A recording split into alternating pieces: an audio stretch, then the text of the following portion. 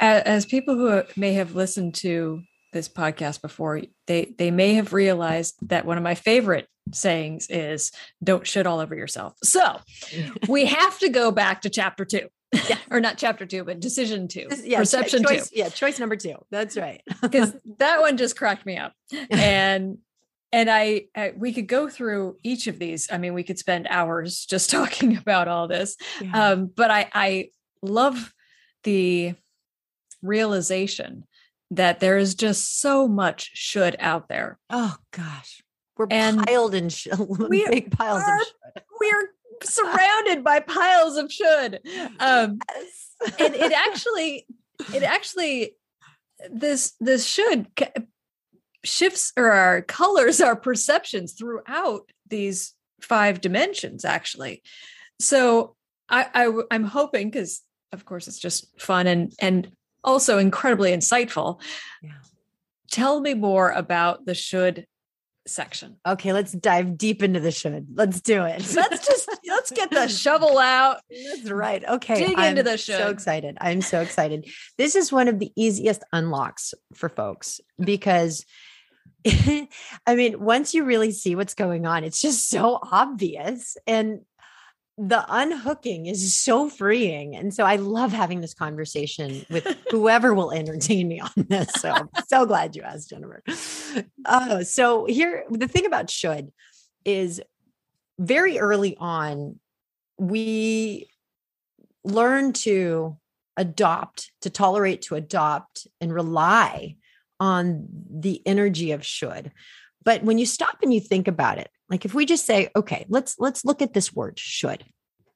And I say to you, Jennifer, you should be nicer to your neighbor. You should stop eating so much cheese. You should go to the gym. Right. I know. Don't take away my cheese. Oh my gosh. I love that facial expression. Exactly. Like how, when you think about when you put a should on yourself or someone shoulds on you, how does it make you feel? Straight up. How'd that make you feel? Of course. The first word that came into my mind was the guilt. Right. The guilt of, obviously I'm not doing something right. Yep. And there's something else that I should be doing. And I didn't acknowledge that I should be doing that. So I should feel bad about it. Exactly. And inherent in this word is this pervasive feeling of burden, obligation, guilt, shame, weight. It's heavy. And so should is heavy. Should is heavy. And there's a big reason for this. And so because, as you know, my background, like I love to think of things in very black and white objective terms. So for me, this is really quite quantifiable. This isn't just, oh, this doesn't feel great. I get really curious about what's really going on. So I'm going to dive into here and kind of hopefully give you a new way of seeing this. So we first have to say, okay, well, what does should imply? So if I feel heavy about this, we have to acknowledge that should implies that there is this fixed reality out there that represents the good life, this ideal standard that we all need to measure up to in order to what? Have a good life, be a good person, do the right. I mean, and so this is where you have to stop and you say, okay, hold on. Is there an ideal reality out there that I need to measure myself to? That would mean there's a big book in the sky that I'm a lot. That doesn't exist. And so then you stop and you're like, okay, but now I'm measuring myself up to something that doesn't even exist. And so we have to stop and we say, wait a minute, hold on. Then that means there is no way things should be. Now, this can feel really shaky for folks. Oh, yeah. Because it's like, wait, hold on. But there is a way things should be. And this is where I have to say, okay, hold. Let's slow this down. We know nothing about existence. The only thing that I could say for certain is that I exist. That's it. And I would suspect that, Jennifer, the only thing you could say is that you exist. But the truth is you're in my perception. Yep. My 5 senses pick up on all this stuff and tell me that you're in front of me. I mean, the fact is you're on a screen. We haven't even met. Now, we're in agreement that you exist. And I like that agreement. But do we know anything as truth beyond our perception? We don't. And so we have to say, okay, so is there a standard out there that we have to measure ourselves with?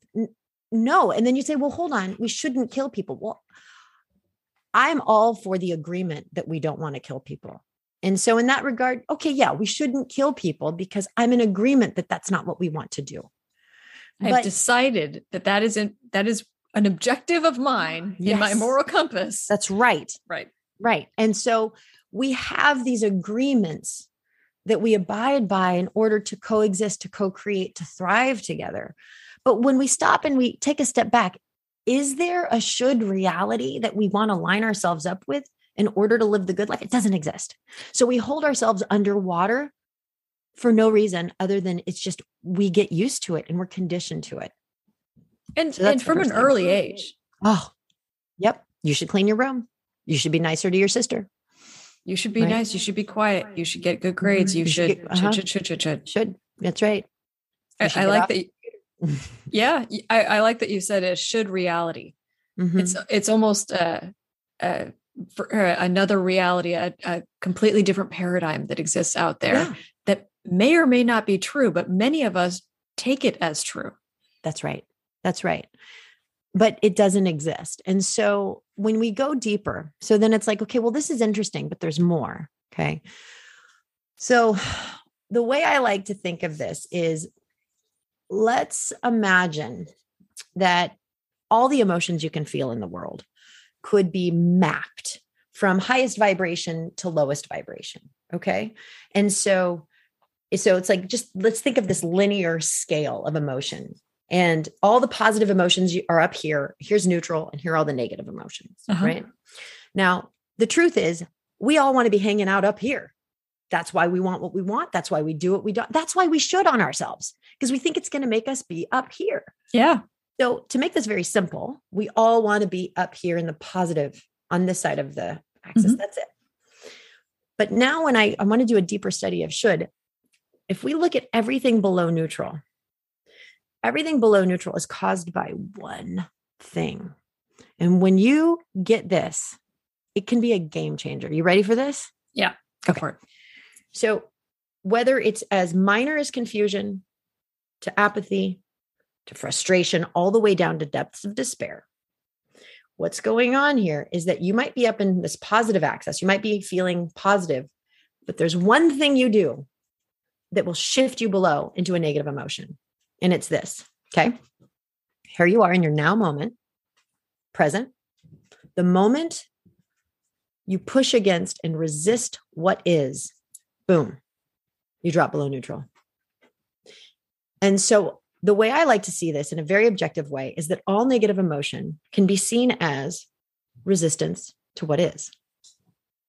And there's so much to this, and it gets really fun. So in the book, I really explain it, but for anyone listening, I would encourage you to think about any negative emotion you're feeling and recognize it's because you're pushing against a circumstance. What does that mean? You're judging it. What does that mean? You want it to be different than it is. Right. You think it should be different. So there's going to be a common denominator here. And that's why we're talking about should here. So I'm getting there. But what I want everyone to consider is that each negative emotion is a measure of resistance increasing in intensity.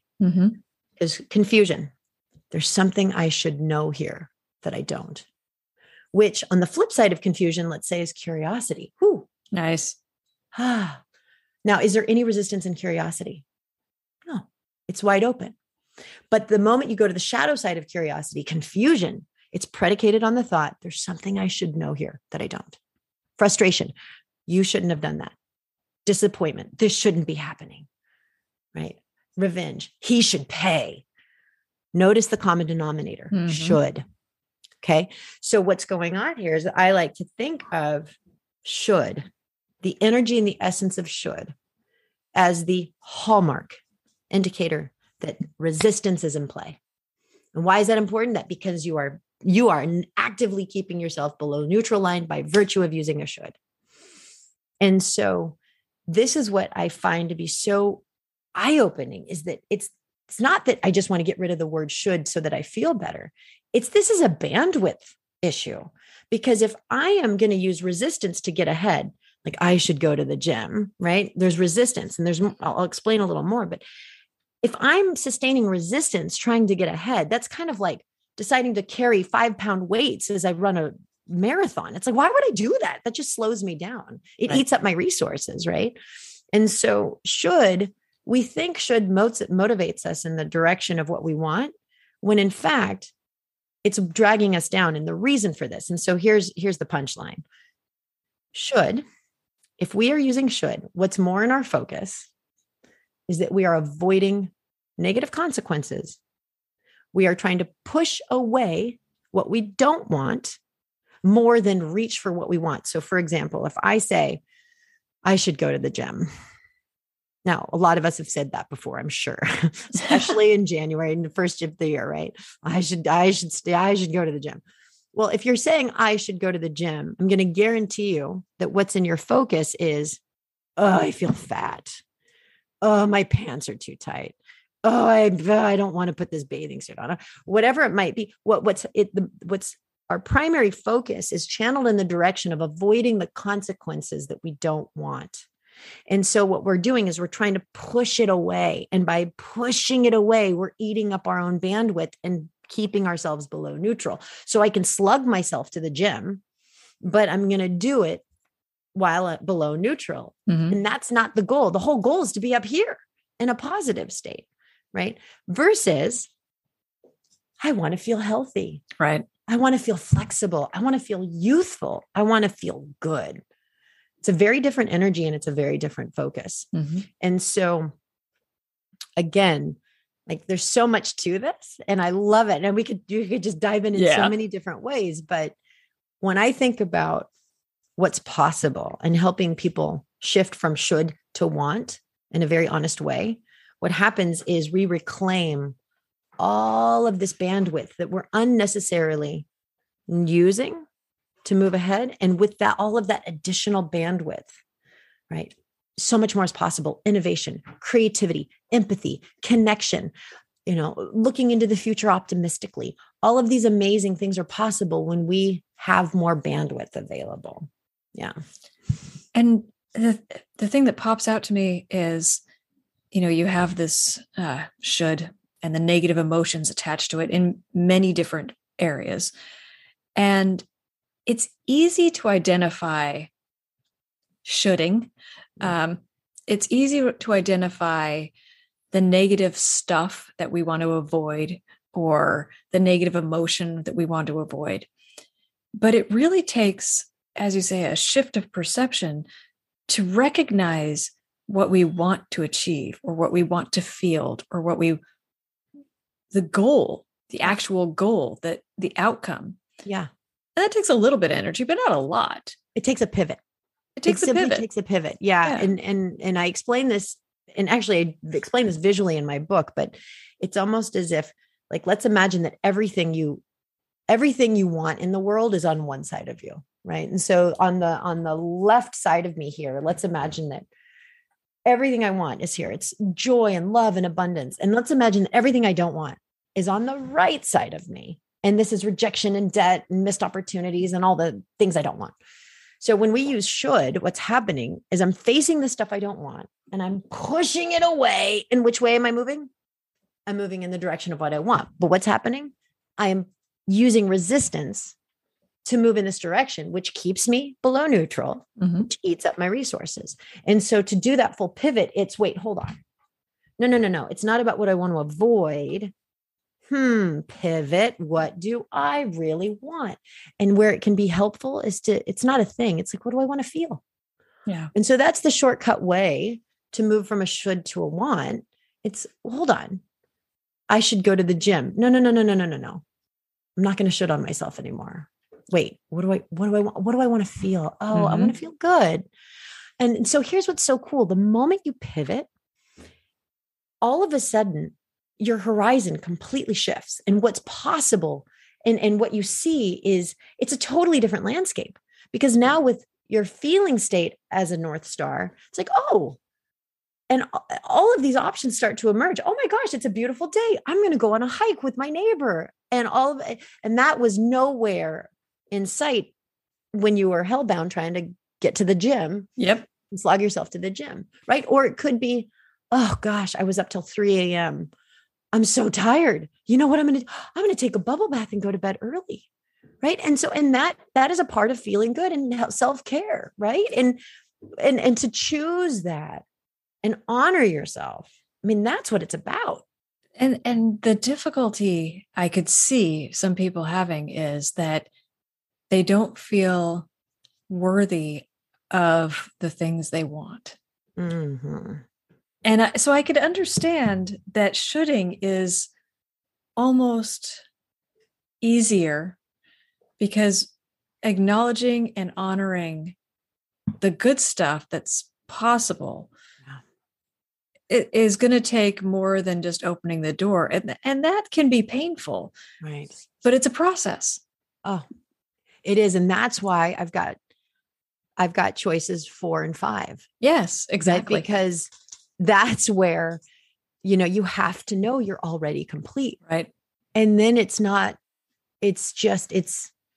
to want what you want is to want a feeling and be okay with that is okay. Yeah.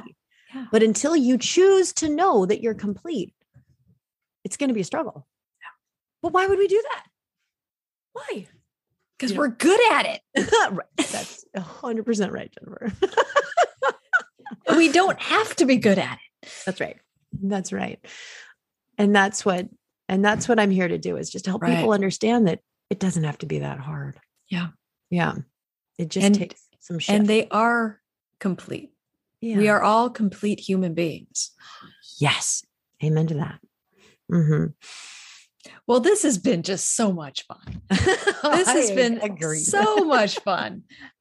So as I mentioned before, Amy's book, new book, Living on Purpose, is going to be out soon. Take a look. Right. And thank you so much for this insightful and fun conversation. Oh, Jennifer, thank you for having me. This has been truly a delight and a pleasure. It's so much fun. Thanks. Yeah, thank you. Thanks for listening. This is Jennifer Woolley. Catch you next time on the SBL podcast. Bye.